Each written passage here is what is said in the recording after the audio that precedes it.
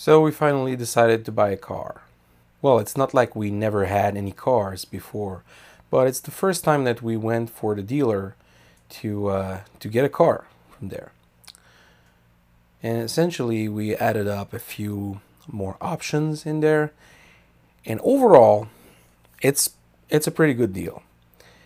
So we opted for the Toyota Prius, an hybrid model. So it'll cost way less than the minivan does.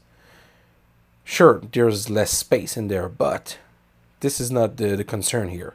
The concern is the gas mile per mileage. And right now, it's awful. It, maybe because my wife travels a lot for her courses and for school in general, and also for errands and whatnot. And since you already know that we're always on the road, uh, it's almost $150 per week for gas.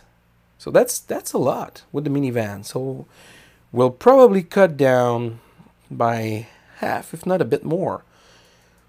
It would be nice to have $60 per week instead of 150. That would be nice.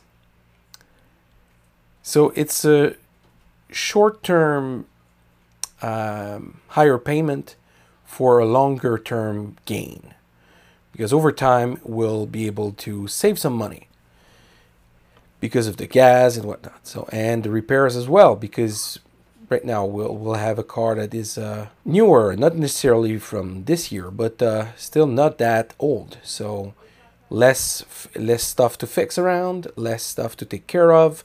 The vehicle is more reliable, and yeah. So the moral of today, I believe, is to make sure to invest properly as much as possible, because it's not always, nobody knows the future. So we all know that cars are not perfect, they're not eternal, they're not everlasting.